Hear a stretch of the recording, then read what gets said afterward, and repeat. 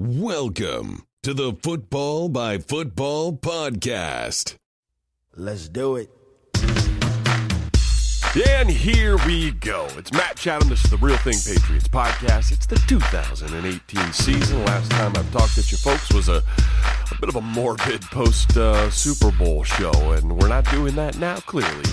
We're a game week show, and as we've mentioned there on Twitter, and you obviously have figured out if you popped onto the show now, we're doing it as an early game week thing. This is really in part from my own personal schedule, but I think it's a benefit to any listener out there. In years past, just because of a lot of different things going on with my media schedule, I like to do this show a little later in the week to kind of give me a breath to diagnose the week, the game that just happened, and then to dive into the next thing. Give you a little preview of the next possible game. The problem with that is oftentimes I'm hitting you on a Wednesday or maybe even a Thursday with a lot of information about what just happened in a game that's sort of hot on people's mind. It's a big win or maybe a loss. It's disappointing. And you're hearing sort of the what really happened kind of stuff from a study and review a little later in the week. I didn't ever like that. So I wanted to get it out when it was fresh in everyone's mind, when it's fresh in my mind. But that obviously eliminates the look ahead. I don't have time yet to study Jacksonville. I'm never going to, on a Monday, have looked ahead, and I don't want to just speak out of my ass to you about what I think about a team I haven't looked at. So this is really going to be a strict, quick as I can get it out to you, next day game kind of thing. And, I spend a lot of hours reviewing the game. So it's probably not going to come out until the next morning on Monday or a Tuesday if it happens to be a Monday night game. But this is the new method I'm rolling with. And, in part it's listened to a lot of people's feedback on Twitter and things along those lines that, hey, when's it coming out? When's it coming out? When's it coming out? And I don't want to miss sort of that moment where the interest is highest on the game that just happened. So we'll do it this way later in the week. Hopefully you're a subscriber to The Athletic, you can read my column later in the week. And usually with that column, I'm always looking ahead of the next thing.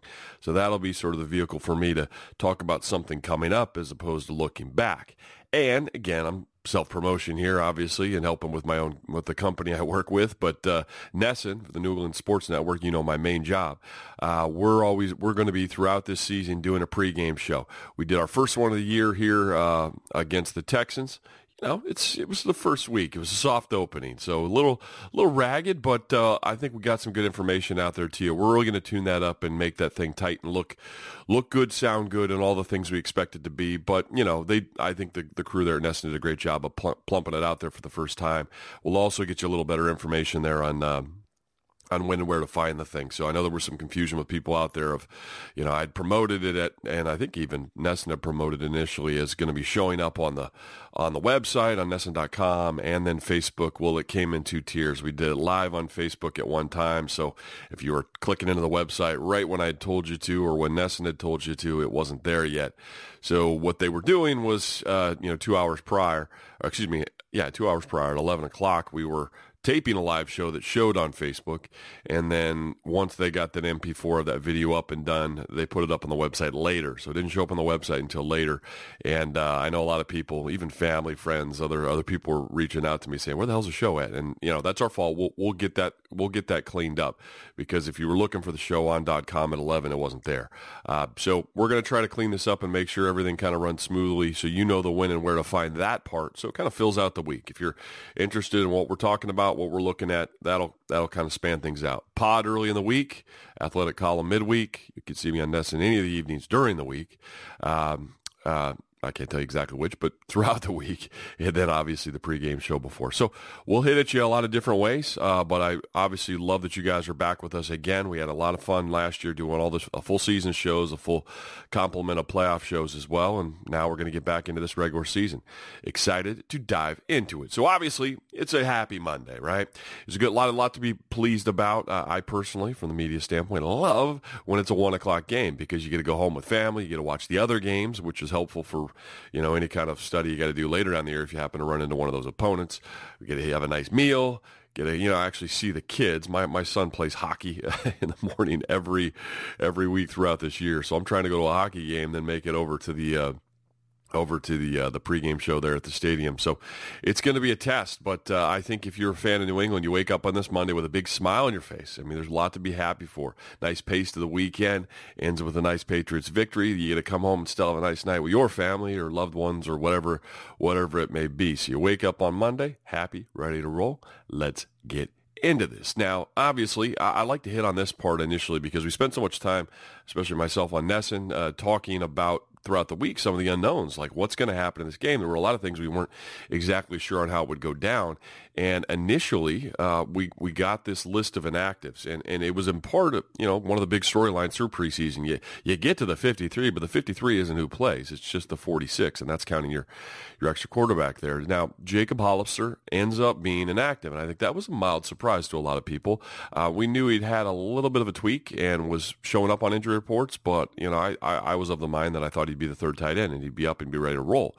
In this game, they essentially used Devlin as the third tight end. There were times where he'd line in the wing, Gronk with his hand on the ground, or either Allen with his hand on the ground with James Devlin next to him. In a YY, they call it. So you'd see him in a little wing hip roll alignment there occasionally, and obviously Devlin had all of his other plays out in a regular fullback alignment, but that was sort of the tweak. Hollister down. Oh, okay. And I think a lot of us had been saying, with the thinness at wide receiver, maybe that would soak up a few catches for Hollister, but he was inactive, so that was a mild surprise. Derek Rivers not playing in the first game. I think that kind of hit a lot of people, and me included, as, oh, wait. I mean, I'd done an extensive column on The Athletic and how I thought he fit into their four-man line rotation, and we'll get into the pass rush later. But to me, again, a mild surprise. What this means is a similar body type, Grissom. What am I doing? Grissom. Let's just stick with that. Geno Grissom. Jeez. Geno Grissom is, I say, similar body type. He's in that 6'4", 250 or 60 range, whatever. And I think Rivers is a little lighter, more like 45, 50 kind of guy, but similar, right? Technically DNs, but kind of outside linebacker body types.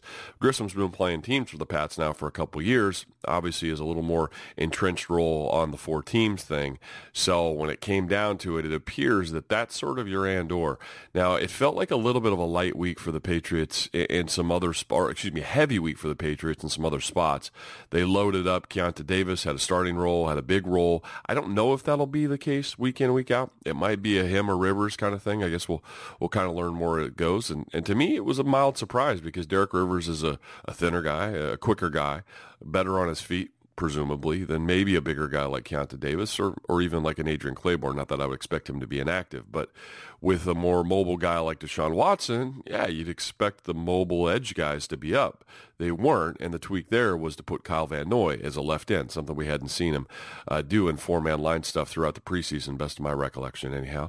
So that was a bit of a wrinkle. Rivers down, Kyle Van Noy plays end, and he's end, this is very important, end to Deshaun Watson's throw side. So Watson's right-handed. If he's going to break it down and scramble to a side where he doesn't have to throw across his body, that would have been to the light guy side. Rivers in the past, we saw through preseason, but here, Kyle Van Noy. So nice little change-up wrinkle there. Van Noy's not necessarily going to get the best pass rush one-on-one move as opposed, like to get a win or whatever.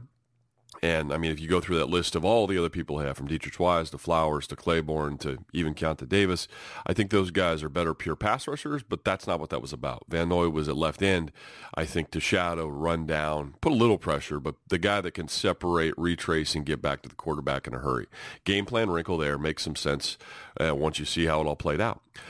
Moving on down that list, Keon Crossan, awesome story. Has the 3 penalties earlier in I believe it was the second preseason game, but had a bad day and then bounced back for it with a couple solid performances down the stretch of the preseason. Makes the roster. Lower draft picks, certainly not guaranteed, but a big story for him. A big story for him and his family. I believe Jeff Howard, my buddy there on The Athletic, had written on him on one occasion or other and had gotten into his story pretty well. He's an easy guy to cheer for. Sounds like he's doing all the right things, but inactive on his first, what would have been his first NFL game. Sony Michel down. We'll get into the Sony Michel stuff a little bit later. Word on the street was that he was moving closer to health. He has been practicing a little bit for the last couple weeks. His body's getting close there, but it was sort of in that moment where it would be pushing it potentially to have him up, especially in lieu of multiple guys that were active, right? You got Burkhead, you got White, and you had Jeremy Hill. Again, it's a negative portion. We'll get into there on that in just a second. But Michelle was down because the other three are up. And remember, there's some back context to all this too. You no longer have Brandon Bolden up on an active roster. He's down in Miami. So it's not as if there's that fourth back there. So in game, as I sort of alluded to just a second ago, Jeremy Hill goes down trying to tackle whomever it was on the interception, on Gronk's fumble, not interception, but on Gronk's fumble, and James Devlin, just trying to make a play himself, goes through the back of Hill's knee. Looks like there's an issue there. As I'm recording the show, I don't know the news on the extent of it, but Hill down in game, no Bolden up on the roster, and Michel inactive. That now becomes a story going forward. Burkhead has an injury history, made it through this game, going to be an exciting player presumably for this season, but at that point in the game when Hill goes down, you've now just got James White and Burkhead out there on the roster. And technically, obviously, Devlin's a back too. But that does change the dynamic on this roster going forward. You're really going to hope that Sony Michel gets himself back up and ready to play next week as an active guy if Hill cannot. Down the list, J.C. Jackson, obviously guy was the rock star, shining undrafted guy of the preseason that made the roster, looked exceptional, but they went with Jason McCourty active for this day instead of him. So probably looking there at the safety, corner versatility, question mark kind of stuff. So that's the route they went. Again, another spot we'll kind of keep an eye on as the thing goes forward. Now into the game. So we know this is a 1 o'clock game. It was cool, a little bit unseasonal for this particular day. I was down there on the field doing pregame stuff, and there was a little bit of wind whipping. The conditions are just not what you expect for that bright, shiny, typical, opening game to a New England season. But I don't necessarily, I say that, and it's not as if the conditions played a part in this first play, but you get a mishandled snap right off the bat, a read option play. I don't think it was RPO, but just a read option, Deshaun putting the ball in the gut of Lamar Miller. Is he going to pull it out? Is he not? They looked back at each other, argued a little after the play. Ball goes on the ground. One snap, ball down. And again, you know me, I've been a big advocate of logic, quite frankly, in lieu of practicing. The more practice you have, especially the more live reps you have, the cleaner it will presumably be, and typically is, in the game of football. This is not a game where, you can just fly through no live reps and all the timing will be great when you get to the regular season. It just doesn't happen that way. And to me, that just looked like a sloppy first snap of a year where the starters are taking less and less rep in these camp plays. And we saw some of that sloppy play really from both sides. Not as if that couldn't have happened if they'd have had more preseason reps, but it certainly doesn't hurt it. Let's put it that way. So that happens right off the bat. Quick, sudden change for the Patriots defense to get back on the field there. And, the offense to get right back on the field and after the quick turnover. And then comes the next sort of layer of Patriots intrigue, in my view. We'd gone through this whole preseason presuming Adrian Waddle at right tackle. We talked a little bit, obviously Isaiah Wynn really looked to be winning that job until he got injured. But then, thank goodness, they had re-signed Adrian Waddle. They allow... I can't bring his name up and then forget it. The tackle here that had been on the roster that had been a swing a year ago goes to Dallas and earns a job down there, a nice free agent contract, and it would have been a decision between Waddle and he, but Waddle's the one who's re-signed. Thank goodness you had him. He comes in, he plays admirably, but we all kind of thought, is he going to start there instead of Marcus Cannon? Because Marcus, we have not seen the guy play live reps, and not played live reps doesn't mean he hasn't had some, hard practice reps out of the media's view the last 2 weeks. And you got to assume that was the case because Marcus Cannon started. So Marcus Cannon started at right tackle. That means some matchups with J.J. Watt. You may draw Jadeveon Clowney, although I don't think he saw much of him on that side. But it was more Watt. And Cannon did an admirable job. It wasn't as if they were giving up pressures or any issues early, but I don't know if it was conditioning. I don't know if it was just sort of the plan. I don't know if it was a bad rep or two, but they went ahead and did rotate him out. And so that puts Adrian Waddle back in at right tackle and pretty much finished the game. I think I don't want to screw this up for you folks if this is an important point to you, but I believe Cannon came back in, but I think the glut of the reps went to Waddle, which again is going to be something to keep an eye on here, which guy they settle on. Cannon, 2 years ago, very nearly an all-pro at that spot, a high-end dude. But health, still kind of a question with him, especially if you're not able to go wire to wire. And how would you expect one to do? He didn't have camp. So in this series, this to me is one of the the more important plays in this game, and it's happening early.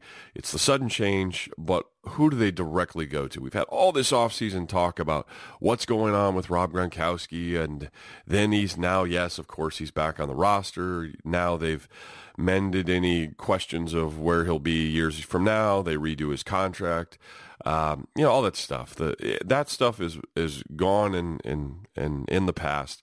And he's been committed since May, whatever the heck it was. So, but then they're snuck up in these last few weeks with Jalen Ramsey, who, we'll get into him more next week. But, the top cornerback there for Jacksonville, become one of the top cornerbacks in the league. People have learned they like to put a microphone in front of him because he'll say whatever, flat earth stuff presumably will come at some point.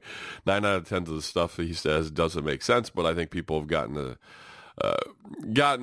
wind of the idea that they can get clicks out of this guy. They can get him to say crazy stuff. He can get attention, and that continues to happen. But one of the things that he said that was relevant to this first drive is he was championing this idea that Rob Gronkowski can be covered by corners, that people don't understand that he's actually not been as good. He's been overrated, or whatever his phraseology was that he chose. That he's not as great as people think when covered by DBs. Okay, that's wrong, but we'll get into that. They get down in the red zone here, and immediately that's where the pickup is. It's Gronk extended. He's essentially playing the X. He's an on-the-ball guy.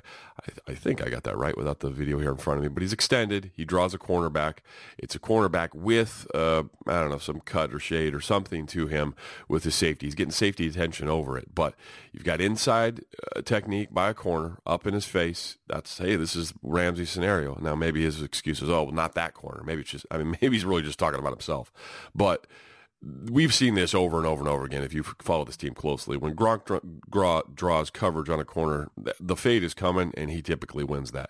Now, when he's covered by a defensive back and he's getting double help, and and Tom doesn't go to him, well, that's a different conversation. Maybe that's what helped lead Ramsey to that opinion. But this was a moment where, DBs can't cover Gronk? Really? Okay, here we go. Tom immediately turns and throws to him, and the help is coming. So the help actually gets a little bit involved in the hit, but it's just a tick too late. And it's an easy touchdown. Look, just quick back shoulder fade, pitch and catch, tap, touchdown. And what I found interesting in that, we actually talked about this on the Nesson pregame show that we did on Facebook Live there. One of the things that jumped out to me is, yes, the Texans had overhauled their secondary in the offseason. They really changed around basically 3 of the 4 positions. One corner stayed. Jackson goes to the back end. He goes from corner and goes back and plays safety, now free safety. Both of the safeties that were there were now gone, and Tyrann Mathieu becomes the strong. So, and then they bring in Aaron Colvin from Jacksonville. That's your 5th defensive back. Basically 4 of the 5 in a nickel situation are all new dudes. And what's relevant about that is not just that they're all new, they're all 6 foot or under. So these are not tall defensive backs. Now, in fairness to Jalen Ramsey's sort of point of view on what he can do, he's taller. I believe it's 6'1" or 6'2", but with really long arms. He's more like a long safety that happens to be, that skilled and can play corner. And that, it's not a lot. Obviously, Gronk at 6'6" is still got more length on him. But when you start talking about the 5'11" and 5'10" corners and the 5'11" and 5'10" safeties, double them, single them, whatever, it becomes too much of an uphill deal. It's too much of a mismatch. So when you get those corners, I don't care if you double them. It really doesn't matter. They just throw it high and out outside, and Gronk makes a play. And I thought they obviously proved that point very convincingly real early in this thing. To answer your question, who's Brady going to throw to? What receiver's going to get? Well, they're going to get the 6'6" tight end receiver. That answers that. So now moving on here, now it's the first full defensive series, and the Patriots are back on D now. How are they going to account for Watson? Obviously a big conversation piece leading into this game. He's mobile. He throws the ball really well, especially to the middle part of the field.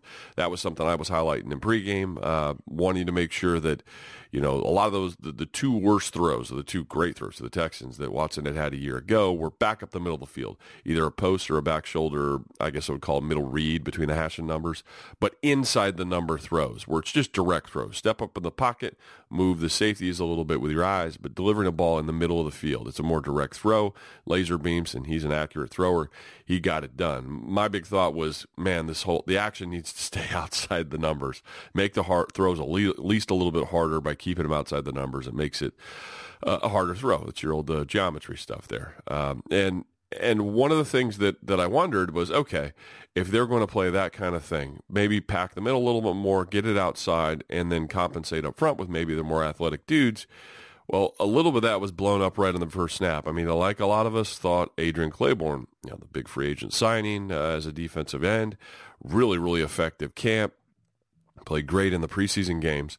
And they come out with Keontae Davis. It was a pretty close body type, really, to Claiborne at right end. And that, to me, was a surprise. And there was one rep, I believe it was on their second drive, but, really their first lengthy drive, where Watson steps up, scrambles, and you could tell that the little bit bigger, less quick Keontae Davis had some trouble retracing. And I was a little bit surprised and thinking, gosh, why? I'm not sure I quite understand how he got the nod there as opposed to Claiborne or opposed to putting Wise on the right edge and, letting KVN be the one on the left side, Kyle Van Noy.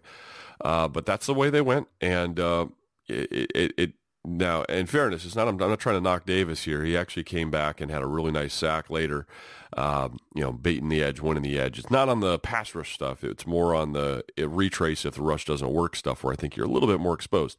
But I say all that, and it eventually does work out. So I think we get to see that the Patriots believe they've got an extra guy there in Davis. And all of a sudden, all of our analysis, and the first was with Rivers and Wise and Adam Butler and maybe the bigs of Danny Shelton on the inside alongside Malcolm Brown and all this stuff and Claiborne and all how they all fit together.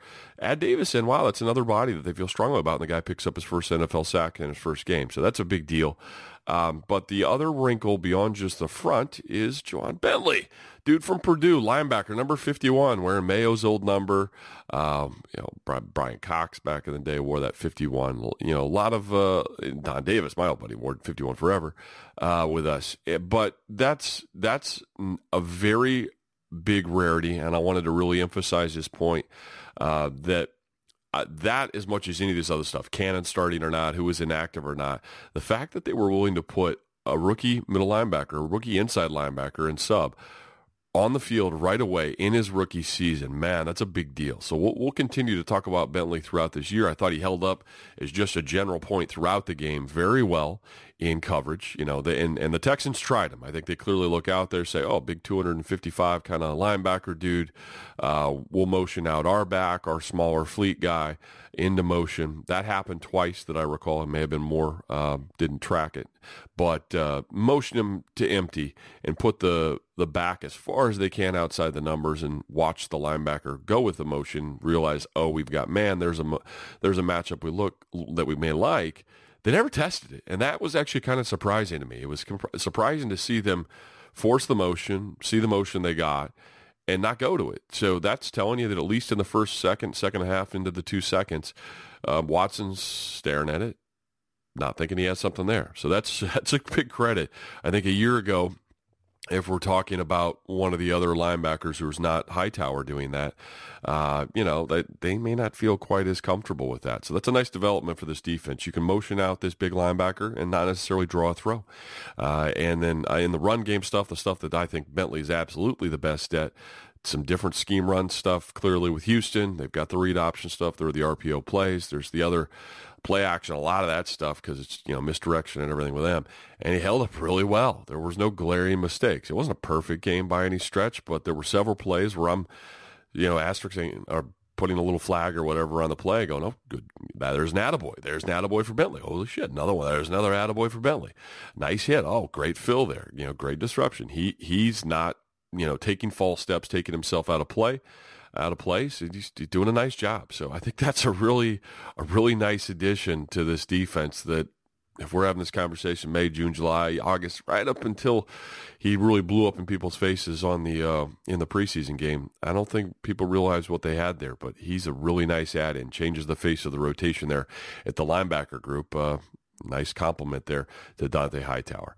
So anyway, we move on to this thing into the game defensively. And one thing I wanted to kind of point out to everyone, and this is less about this particular game and just canvassing the rest of the season and how I think the wave of rushers will go. They basically got two groups. And one is they can go real much heavier. Danny Shelton alongside Malcolm Brown. That's essentially two heavies, a super heavy in Shelton.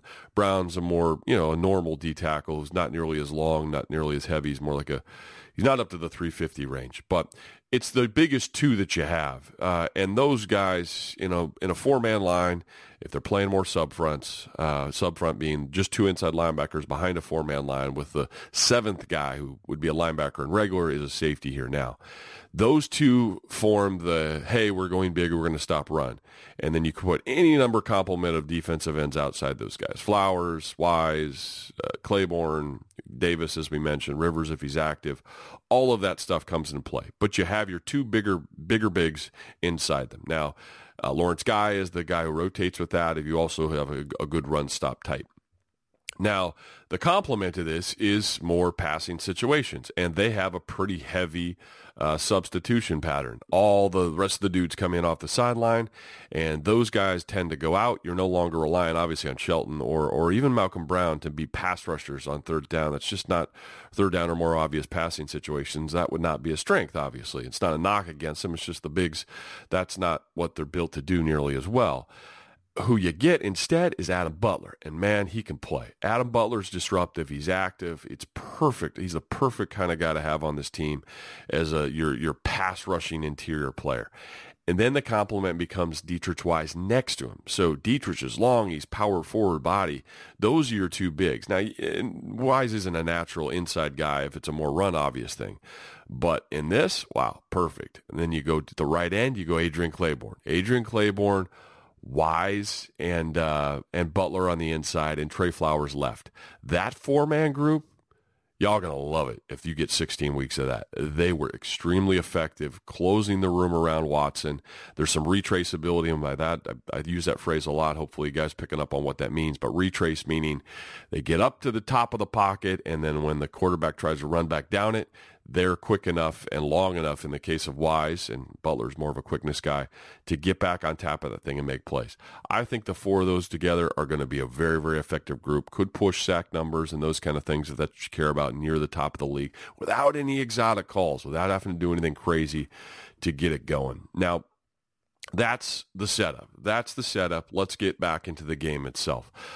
We'll go Patriots offense here now. There's a series a little bit later. This ends up being one of the uglier plays of the game. And number 97, Angelo Blackson, who is a name that I would imagine went under 99% of the eyes, mine included, as far as radar anyway, that this guy was actually on the Patriots practice squad last year. And the reason number 97, he's a big defensive tackle, gets into this conversation, he actually tipped a pass. He's the one that tipped that pass. He's over the top of Shaq Mason, getting a little pass rush, not getting a ton of push, but gets his hand up, and then Tyrann Mathieu ends up getting the interception there in a backed up situation. So Patriots had gotten into a second manageable, third manageable, whatever it was. James White shakes his guy in space. He's open. Looks like a completion's about to happen in the conversion, but Blackson gets his hand up. Now, he was here from September 1st to November 1st, or September 4th to November 1st a year ago on the practice squad. So most fans aren't going to be aware of that. I certainly wasn't myself, but Houston was the one who claimed him. Nice little bump for that kid to come back here, play in Gillette, the place that wouldn't put him on the field, and he gets a tip pass of Brady's that becomes an interception and helps his team. So I know it's not the Patriots side of it, but it was a nice play by him, and it deserves a little attaboy himself. So moving on here, though, now you're in a sudden change situation again. This time the Patriots are the ones that are dealing with the sudden change defensively. And they put on the field the group that I just mentioned, and I think it's perfect. Flowers at left, Wise at left D tackle, Butler at right defensive tackle, Claiborne at the right end. That group's perfect. Great group. You're going to love to see that throughout the year. And Derek Rivers, if he's active, maybe rotates in one of those two spots as well. But they end up holding up there pretty well, and at least I believe that was forcing a field goal early. So sudden change, do okay with it. Now let's move to the other side of the ball, and I think that, before I do that to me was the story, the notion that they held up okay there on sudden change. Yes, they gave up a touchdown later on the punt muff, sudden change, but they sucked time. I think overall this is a defensive performance. The Patriots are going to today review themselves and feel pretty good about it. There's a couple goofy points up there because of the two backed up sudden changes that all happen inside their own 20, and you're kind of just surviving there, and it's going to point to, it ends up being 10 points. Otherwise, you're looking at a 10-point game. You want to get more out of those. You'd love to have both of them be field goals, but I think you take those off the board and you look at what else they did on that day. Awful good work. So now we'll go to the other side of the ball. I know obviously offense is something that grabs attention. People love to talk about the receivers, who's going to catch it, all that kind of stuff. Chris Hogan did not have a big day. Did hit a nice sticks route down the field for I believe his only completion of the game, and that was relatively early. I still think it was in the first quarter, but he's outside. He's extended to Tom's left, to Brady's left, deep over beyond the sticks, comes back and makes the completion. One of the things I really wanted to make a point of here, because I saw a little bit of the chirping on Twitter. Obviously someone made a joke about the Des Bryant thing because Des was tweeting about it, and then they had, I know how this works. People's eyeballs go back to a box score. Oh, this player only had this many receptions. Oh, the receivers are garbage or whatever. One thing to understand in reviewing some performance of the Patriots receivers, you cannot stare at a box score to find out how they did. You got to look also, the complementary piece there is you have to look at their usage percentages, the play counts. One great example of this is that the box score is not going to help you out much on how those guys individually performed, is go find out who played. The very first snap of the game is Cordarrelle Patterson. First snap of the Patriots season offensively. He's the only wide receiver in the game. So they went two tight ends, two backs with just one wide receiver in. So how can you knock Chris Hogan for not getting a catch on a pass he's not in, right? How can you knock Dorsett for not getting a pass on the play he's not in? So there was a number of times where the Patriots really only had one wide receiver on the field. And you could argue clearly that's because they don't have a super depth there in the day, but they were pretty effective with the other choices they made. Essentially, Burkhead played back, and James White would motion out of the backfield and play the second wide receiver. So oftentimes they're competing against a one wide receiver set where the second's a back. So is it Patterson going to be in the game? Is it Hogan going to be in the game? Or is it Dorsett? And I think each of those three guys played pretty solidly when they were in there, but it was a limited rep day. It was a scheme decision they made.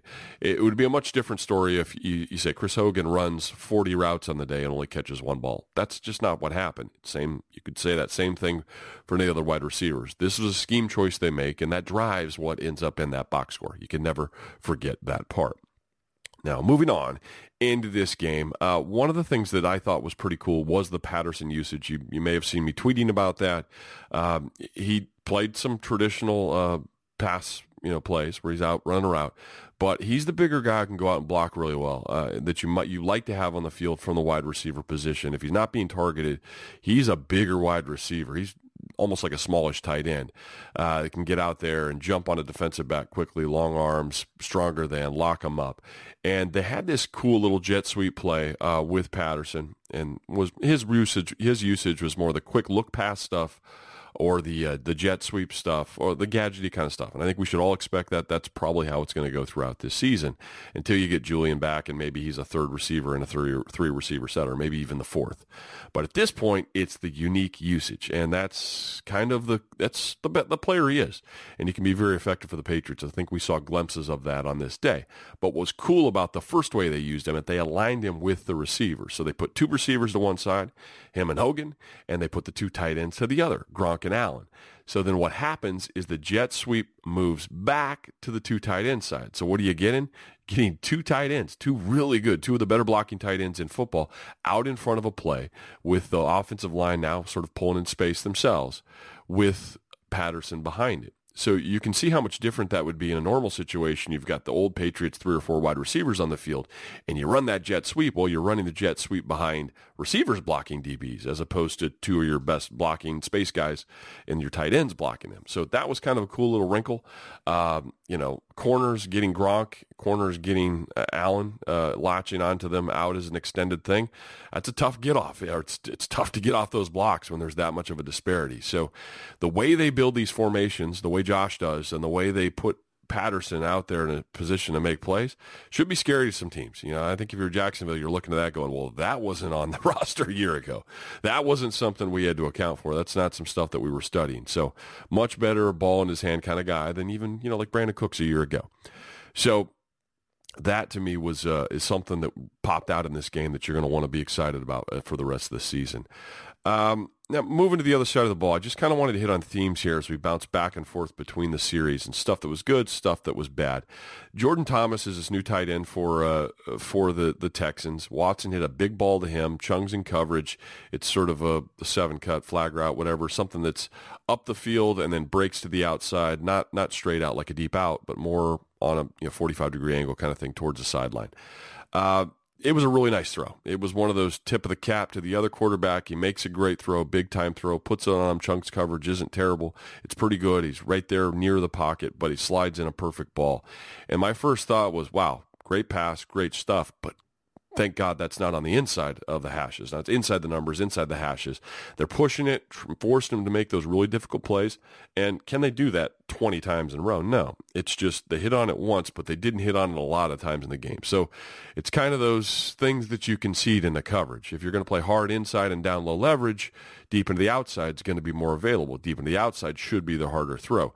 They completed it on that one, but I still think it kind of fit the theme for what they needed to accomplish on the day. Sucks you gave up that big one, but are they going to be able to complete that over and over and over again? I think the day itself, over the course of the whole day, it proved that wouldn't be the case, as you would expect.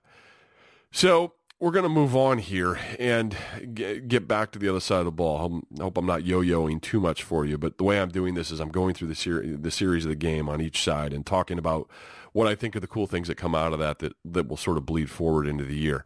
It's important here to note, and I mean, this is not just a fan show for the Patriots or something like that. I do want to analyze what I'm seeing. And obviously Brady had a very good day on the day. The tip pass kind of throws off the numbers and ratings and all that stuff and stats if you follow them. But by and large, pretty efficient, very good day, has the multi-touchdown thing.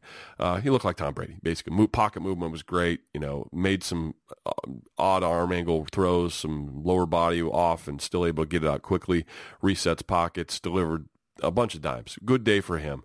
But there was a bad decision out there, and this is the one I'm talking about now. He threw to Hogan, and Hogan this is a 3rd and 10 situation, I believe almost in plus territory. I'm not positive on the drive around here, but I think this ended up being one of the field goals. But anyhow, Brady had 3rd and 10, had Hogan deep and down the middle of the field. Hogan had drawn pretty much a bracket. I mean, I don't know if it was intended so or maybe just because he's advanced into that part of the field, but he ends up with 2 defensive backs awful close to him. And they have levels, old Kramer from Seinfeld thing, levels. I'm thinking here just the way they build the routes where you can have 2 things happening almost identical to one another, but one at 15 yards and the second at 25. Those are the levels. The level here was created, one with Hogan on top of it and one with Dwayne Allen about at stick step. I mentioned 3rd and 10. He's just a little beyond it. Allen's the low level. Hogan's the top level. Hogan's drawn double coverage. Allen was open, and Brady went for the high portion into the double coverage. Probably fortunate that one wasn't intercepted. I'd put that one as the one bad throw of the day, the one risky throw of the day, the one that was regrettable, especially in that throwing to Hogan in double is much different than throwing Gronk in double, which we'll get into that more later. So an unwise decision, I thought, in that moment, in a day of mostly wise decisions, as you'd expect from Tommy. But he did have Allen sitting, squatting just beyond stick step that would have been a first down had he gone to the low-level portion. Didn't, missed on that one, ends up ending the series. So, when Tom Brady comes to the podium at the end of the day and he talks about frustration, we could have been better, we left a lot out there, there's a couple things he's referring to. Sometimes it's other people's mistakes. I think in that moment he would self-reflect and say, no, that's not the one. I didn't go to the right one on that one. And I think those would be one of those plays that points back at him. Now we're swinging back to the other side. That ends the drive. Pat's defense is now back on the field, and one of the things that was a big change in this game relative to a year ago when they played the Texans in the 3rd game of the regular season, there was much more, without doing a raw count. But there was much more to my eye of the single safety high. Keep Devin in the middle of the field as opposed to having Devin shade to a side and ostensibly double DeAndre Hopkins. It looked to me like they didn't feel like they needed to double Hopkins as much because of the Patriots with their own comfort level with what Stephon Gilmore could do against him individually. Gilmore played pretty well. I mean, yes, Hopkins had some catches, but he didn't have many of the big plays. Hopkins picked up a couple penalties late that helped extend that drive. That's probably the one thing he's clearly going to want to back, because those reset drives and ended up leading to points there in that sort of get-back situation at the end of the game there. But other than that, the breadth of the game, just the reality of not needing to shade, hard cut, any of that stuff, basically take a safety out of the middle of the field or take him out of other places you'd rather have him to account for Hopkins. They didn't have to do this on that day. And a year ago, it looked like they felt like they had to do that, and they got burnt on a couple of plays. The Ellington touchdown was one of those plays. Getting the safety out of the middle of the field, he's Hopkins, I don't know, aware, I guess would be the word, but basically he's distracted. He's overdoing that. The middle of the field's vacant, and they get the touchdown. There was less of that today. Able to keep Devin at home in the middle of the field. I thought that was a really big new theme in this game, and if you can do that throughout the season because you feel good about the corner you pay a lot of money that has earned it and is playing really well, that's an advancement of the defense. It's getting to a sort of a higher plane than they were a year ago. Gilmore and Rowe interception. Now, this happens, I believe we're now flipping sides. We're back going in the other direction. Nice pressure on this particular play. I believe it was Adam Butler that had pressed the middle a little bit. But basically, Watson decides he's going to go for it all. Eric Rowe is the corner that would have been under TV screen at the bottom of the screen. He's carrying just a simple go route to a deep part of the field. It must have been some sort of zone coverage of some sort because Gilmore's the corner on the other side of the field. But when he gets a deep over, he's passing it off to someone else, so he frees up. There's nothing threatening him underneath him, so he carries and carries and carries to the deep part of the field, sees the big throw. You've got both Rowe and Gilmore retreating almost to the back line there. That route had no chance. Atrocious decision there by Watson. Regrettable for him, obviously. But it almost looked as if Rowe had it and then it was taken away by Gilmore. But they were all over that route. Good coverage there. Obviously a big-time play. So now I've kind of skipped around here a little bit, but we're to the point of the game here where you're basically at 14-6 Patriots. They're up 14-6. They've scored a couple times, kept the field goals for everything the Texans have been dealing with. And this drive, to me, for the Patriots, I would call it the Dorsett drive. It was the Dorsett drive. 3 targets, 3 catches, big-time plays. He's the one that ends up on the touchdown. The touchdown itself came out of trips. Trips to the top of your screen if you're watching it on TV. Trips to the offensive left if you're at the game. Defense is right. But Dorsett's one of the 3 up there in those trips. Trips is 3 little receivers in sort of a triangle together up, one of the 3 guys up on the line. Riley McCarron, I believe, was the point man in that, and he's running a little inside route, so he's kind of getting jammed up a little bit, but he's drawing coverage by running that route. So the inside linebacker kind of sucks to that. The guy who's trying to cover him sucks to that. Hogan runs something to the outside of that trips, and Hogan draws his coverage. Tom decides not to go to the flat route to Hogan. Instead, he's going to wait out Dorsett, he's run to the back line, and he gives the little lean-in fake, little feint as if he's going to come back to the post, and then zigs it back to the outside. So he's out to the outside, running essentially the back line. Brady puts it on him in a hurry. Ankle's broken by the defensive back. It's a tough spot to be in, where you get leaned on and they break away from you. But you see the breakaway there by Dorsett. He separates really quick in those first 2 steps. He's wide open. Brady puts a bullet on him. It's a little bit like you've seen Amendola do those routes in the past, obviously in the playoff run there as well, where he had a couple really good backline throws. Hogan had one of those in the preseason. But good to see Dorsett, another guy in this group that can do that as well. Comes out of the bunch, earns himself a one-on-one spot, leans into the leverage that the DB has, breaks away from it, and Brady puts a seat on him, and it's an easy touchdown. So good development there with the offense. You've got some options, clearly. And so, you're back in the red zone here. You're not just having to pump it to Gronk because you don't have other options. White in the flat or White out in space as an option. They went to that several times. But you can go to one of those 3 wide receivers, and they can do backline work and make plays themselves. Again, another layer of the offense. That's a very good thing. we're going to go back here and, we're skipping a series with the Texans, and I'm back here to the big play of the game to Rob Gronkowski that ends up being a negative for the team and that he fumbles.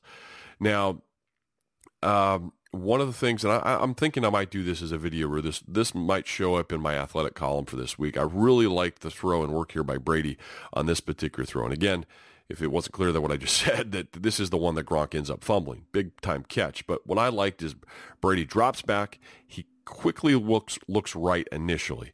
And he had a flat option there, something he could have gone to quickly.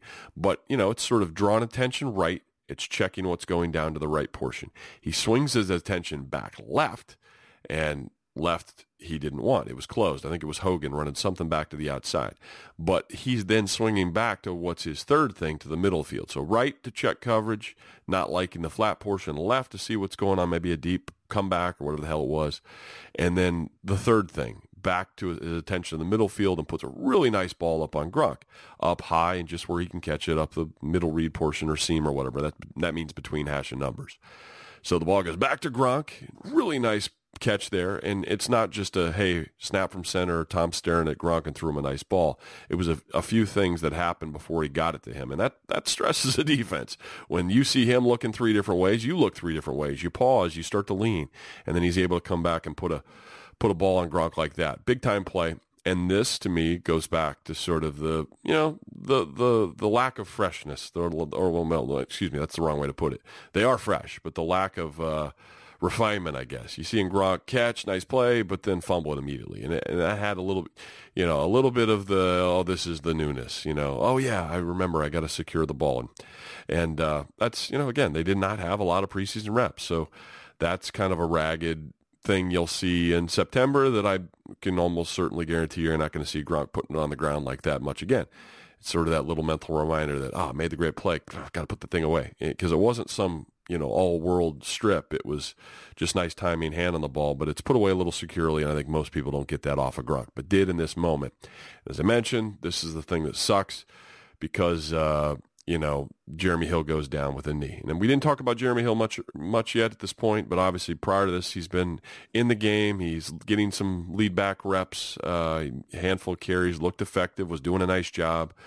It wasn't like a mind-blowing performance where he was going for 100 or anything, but moved the sticks, positive plays, good runs, hits it hard. And now, unfortunately, it looks like he's injured. As we're doing the show on Monday, we don't know to the extent of his injury, but we'll find that out. But hopefully it's not too bad. But that's just sort of the chaos of football, guys. And unfortunately, sometimes those things happen. Hopefully he's okay. Now, we're going to go back the other direction. Obviously, now the Texans have it. This drive ends with a fourth and 5. The Texans have, after the turnover, they get the ball down into Patriots territory. 4th and 5, down deep, low red, in the Patriots, with the Patriots backed up. And Watson throws an incompletion to the tight end. I believe it's Ryan Griffin, up the seam. Now, this to me is a sneaky, important play with Bentley, the new linebacker from Purdue, number 51, because I don't know if he's necessarily the spy. Spy is a word where it's a 4-man rush or 3-man, and you just pop one guy out of there, and he's going to chase Watson. This is almost more like he knew he was a low coverage player, popped out, and tried to just mirror Watson and get his hands up. Now, Watson throws an uncatchable ball. That's obvious if when you watch this thing back, but I kind of understand why Watson wasn't able to put a great ball on Griffin, because when Bentley drops off, he kind of fakes into coverage. He's standing over the line, or fakes into the line. He's standing over the guard. Am I coming? Am I not coming? And he bounces out on the snap of the ball. All he does is back up. He's maybe only 5 yards off the line of scrimmage at this point, but he's mirroring Watson, and he's got his arms up. And if you're Watson, you kind of have to throw around him, or either you have to put a little more loft on it to get it over him. It's not as if Bentley was in any danger of tipping this thing. It's just you become sort of an impediment, and it was directly in the line of fire for that pass. I think if this is 7-on-7, or say Bentley's in the rush there, I think he might complete that ball to Griffin, or he throws a different kind of ball. This one airmails and sails a little bit, I think, in part because Bentley did a nice job of getting himself in the throwing lane. Affected the throw, got off the field. Now, McCourty was in coverage on that one. He's outside shade in coverage as a down guy. He's not playing like the post safety stuff as we often see him. This is red zone stuff. He's a cover player, and he's outside shade. So that's tough because it's going to come back to the middle. It did. You're just basically hoping that you can transition after the ball's out from his outside hip to getting a PBU on the inside. So it would have been tough. It would have been tight. Bigger body there. That may have been a completion if it hadn't been forced to throw a different kind of ball with Bentley's just field placement, which is, it's a smart player. Put yourself in, mirror him, get your hands up. It actually does affect the throw even when you're not tipping the thing. So now you're back the other way where Patriots have got the ball. They don't get the 4th and 5 there, and you got a seamer out to Gronk. This is the big play of the day, in my view, as far as just the highlight of the highlights. That's maybe not exactly fair because Gronk had 2 of them. He had 3. Shoot, now we're not even counting touchdowns. So Gronk had an exceptional game. So maybe I'm trying to say play of the day every single time this thing happens. But there's a seam route by Gronk up the right side again, to Brady's right side, offensive right side again. And holy shit, this thing goes right over the shoulder pad of the, I believe it's number 41, Cunningham, he's taking the seam route. He's carrying it. This is a defensive back. This is not a linebacker. And it goes right over the shoulder and past the ear hole of the defensive back. And it just slides right in there to Gronk. And you're thinking, great, pass or great catch by Gronk. Nice separation there. But, more so, this is Tom Brady. He's still Tom Brady. He's, this was just, man, that's elite. Like that's it. That's what Tom Brady is. The read, putting completions in where only his guy can catch it. Now, obviously, his guy's a monster, but you're not looking at the Texans guy's coverage and saying, oh, well, Brady found the guy who was open. I don't know how open he was. This is just elite quarterbacking. And Gronk doing a great job of securing the catch once it gets to him. But that was good stuff here. And some of the other stuff going on in these offensive series now as we get into it, Burkhead's running really well. Had broken a couple. I think there was a 13-yard run in there. A handful of more mild ones, 4 and 5 type things, but where he's finding space. He's diving forward, getting the leverage, getting in the hole as small as it is and getting himself going forward, not getting knocked back. Some real positive runs there by Burkhead. James White, he's now motioning as out of the backfield, and he's motioning around the formations. It's important to note that this portion of the game, we're now later here in the second half, James White's playing wide receiver. And you can count him off the sideline as a defense, and that's what you do. And you say, oh, who's in the huddle? Okay, they've got such and such personnel, and you're counting him as a back. But he's aligning as a wide receiver. He's motioning across the formation from one receiver position to the other. It's not aligned in the backfield in motion. Now it is one. James White's playing wide receiver. So when you're trying to do an analysis of how many balls the receivers got, several of those that James had, it wasn't just him coming out of the backfield on checkdowns or swing routes or flat routes of some sort or options, any of that stuff. He was catching some of these balls as a true wide receiver. He lined as one, started as one, made some wide receiver catches. So that's important to note as well. And that drive ends up, I think that was a drive that stalled. Yeah, that drive stalls in, I believe that was a drive that stalled in a field goal. I don't know. I think I got that right. But either way, I beyond just sort of doing a play-by-play here, I'm trying to highlight the big elements. And White as a receiver as well as a back, pass-catching back, those things both happened. Now, one of the negative plays, this is on that drive, so this does end in sort of a drive-killing situation. They were flying along to get to that point, and this is when you have the DJ Reader sack. DJ Reader was the guy we highlighted a little bit in the pregame. Jerome Solomon from the Houston Chronicle was a guy we had on to sort of highlight guys who were pretty damn good for the Texans that may not get the shine as like a Clowney or a Watt or some of the more obvious names, Whitney. Reader was that next guy. We know Vince Wilfork is retired. We know that Romeo Crennel runs that crew, my old defensive coordinator, our old coach, and he's got this young guy, big quick, on the inside, and DJ Reader. And DJ made a really nice sack in this game that killed some momentum with the Patriots. I mean, they're looking at more like a 30-point game here had this play not happened. And what it is it's an offset inside tackle. I don't know if he's playing nose tackle or whatever, but he's offset enough away from the center, and he's going to hit the A-gaps, they call them. A-gaps being just the gaps on left, each side of the center after he snaps the ball. David Andrews has got to get the ball snapped and then keep this guy out of the pocket, clearly. But when they're offset enough and they get too much to the edge, that can be very disruptive. Usually the way to hold them off is have one of the guards, Shaq Mason, Tooney, whichever side it happens to be, kind of punch with your inside hand, hold off that guy as you're waiting for yours to advance. So I believe Shaq Mason was a right guard that he was, a right guard in that play, and the DJ Reader sack comes back through the gap between he and the center. What you like to see a guy do, and the reason I know this is because it's what I was coached to do a lot on punt teams, because on punt team I play right guard. And what you're often told to do is when you're uncovered, and uncovered means I don't have a guy on the line of scrimmage rushing at me at the moment, my guy's off the ball or outside of me or hasn't yet advanced to the point where I have to engage him. In those moments, you need to hold off with your inside hand. Look outside, look up to who you're going to block, but punch the other guy's dude. And just that little bit of punch holds them off, makes them sort of shuffle their stride a little bit. They don't advance as much of the first two steps as they otherwise would. And it helps keep them off your center. Now, from my point of view, I'm doing this with a long snapper where you really got to give him help because you don't want to jump out of there. He's got to snap a ball 14 and a half yards.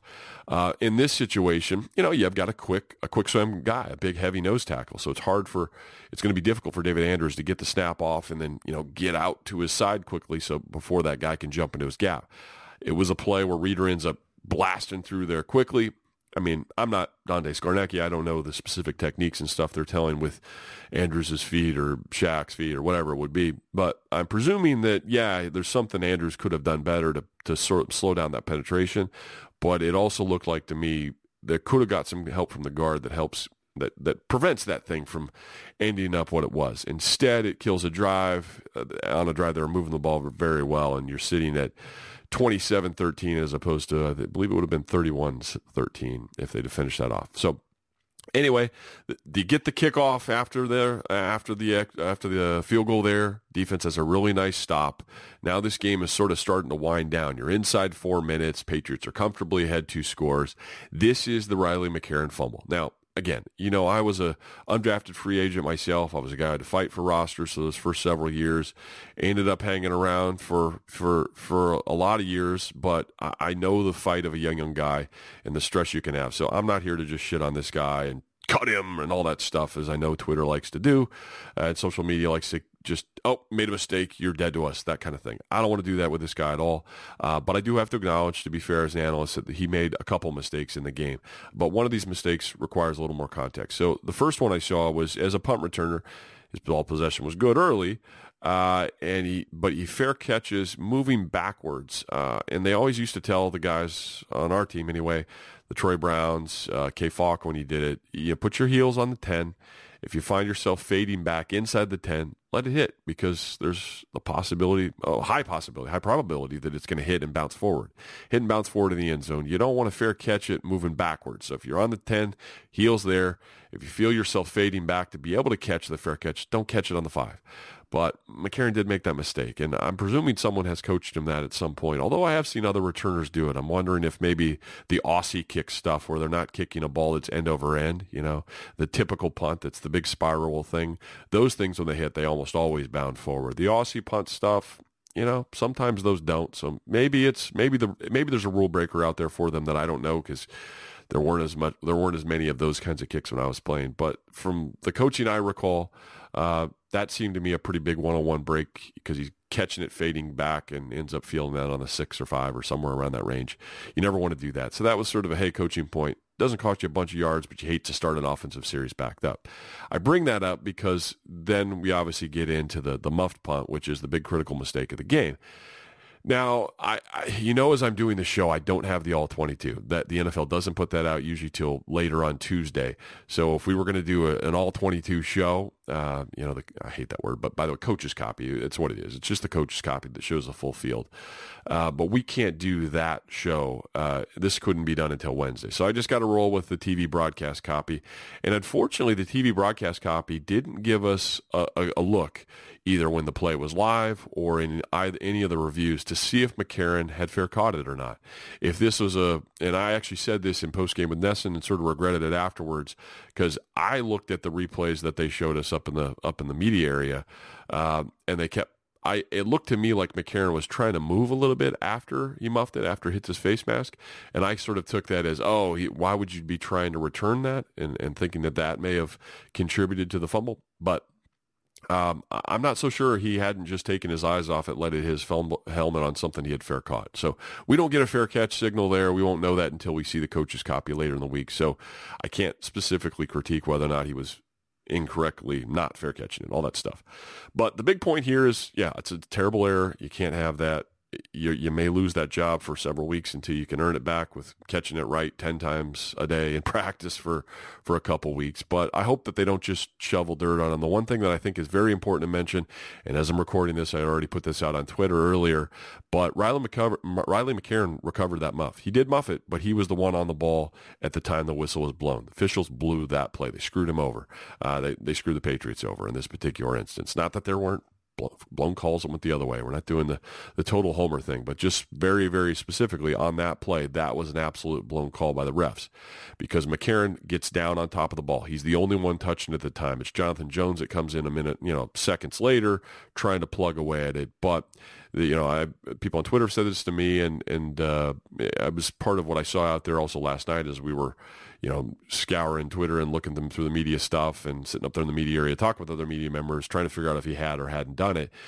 There is a fair point that it wasn't like locked, 4 points of pressure underneath him, secured and whistles blowing. It would have been punched out if that had been the case. But it was clearly him with the only one who could plausibly have been deemed to have had control because he's the only one touching it. They blew the whistle. You see it really well on the broadcast replay copy because you can hear it audibly, and you also see the official running over the pile with his hand up in the air. At that moment, Riley McCarron is the only one even attempting to possess the ball. He's laying on top of it. It looks like there's a little punch, maybe because one of his teammates, Jonathan Jones, appears to see that he might just be kind of laying on the ball, but he's not, doesn't have it under his arm or something like that. But at that moment, Jones makes a move towards the ball, and that's when Bonamosi gets involved. And when Bonamosi gets involved, then he gets it and, does come away. And Bonamosi obviously was a guy that was with the Patriots that's now moved on to the Texans in free agency that was last offseason. But Bonamosi takes it away and does possess it, but he possessed it after the whistle, well after the whistle. It's not even close. At the time where the whistle's blown, Bonamosi's not touching it, not touching McCarron, not that that would matter, but he's not making an attempt on it. At that point, he's throwing his shoulder into the pile and he's backwards to it, and there's a body between him and them, or him and McCarron. So McCarron had it. He's the only one who plausibly could have been thought to have had the ball. No possession by anyone in the Texans uniform, not even close, not touching the ball or anything like that at the moment the thing was blown. So they screwed that up, and trust me, not for reasons of Patriots winning or anything like that, but just for that guy's constitution, just for the stress that I know he's going to be going through for the next week or two or three or however things shake out for him. It certainly would have changed the formula for him if he would have gotten credit for repossessing it as he did. But because the officials blow that, the possession change happens. I wonder because of that if internally they give him a break, or maybe they don't. Maybe they go out and try to find another punt returner to sort of bridge the gap here until Edelman gets back. But that is factually what happened. It was a blown call. Yes, he muffed it. That's bad. Yes, the officials blew it by not giving the correct team possession at the moment that they had blown their whistle. Moving on here to finish this thing off, I think this really becomes the most important drive to making sure this is a victory down the stretch for the Patriots defense. From that moment, the McCarron fumble happens, or the McCarron muff happens on the punt return, and there's 3:50 to go for the game. Now, the Texans have got the ball deep down in Patriots territory, and what happens?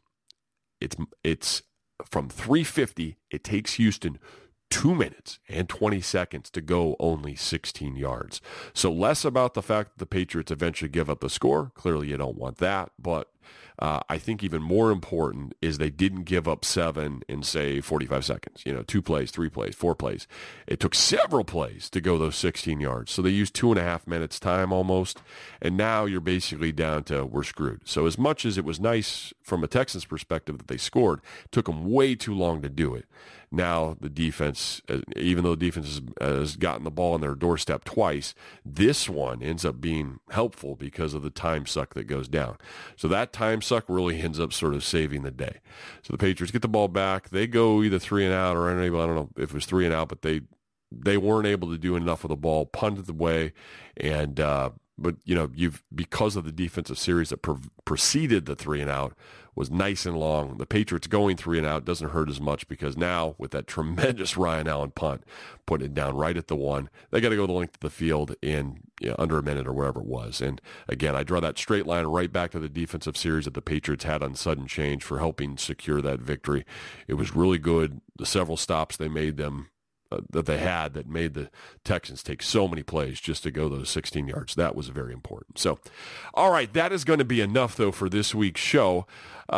I want to obviously allude to the Jacksonville game, but I'm not going to do a big breakdown here. I don't want to get into that because I haven't looked hard and I don't want to mislead anyone. My feelings may be differently as I get in and study the tape later in the week. But hopefully you enjoyed this show. Check it out. Download it. You can always find this thing on blogtalkradio.com if that's the way you found it today. You can subscribe there, download it there. You'll get each weekly episode. I believe there's ways to set up alerts and notifications so you'll know it's coming. If you just simply want to wait for me on social with all this stuff, you can do it that way as well. I tweet out the links usually a few times a day on the day that I put it out. And now that it's a day of, I think I'll still tweet these things on Tuesdays if you want to catch it that way.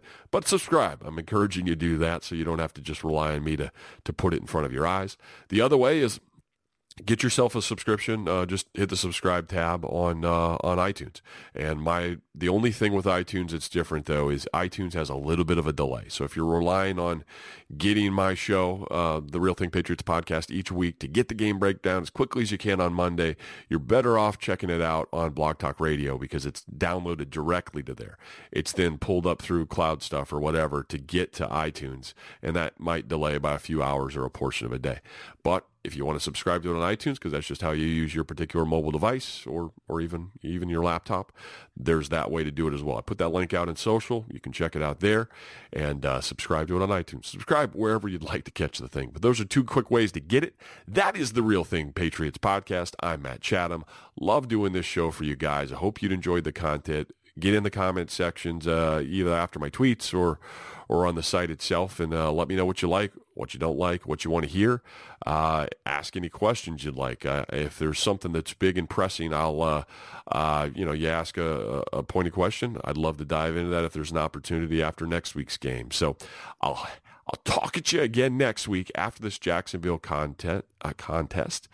Hope you enjoyed the show. Take care out there. Go Patriots. Bye now. Thanks for listening to the Football by Football podcast. Football insight by football players. Night, Lucky. Night, Dusty. Good night, Ned. Good night, Ned.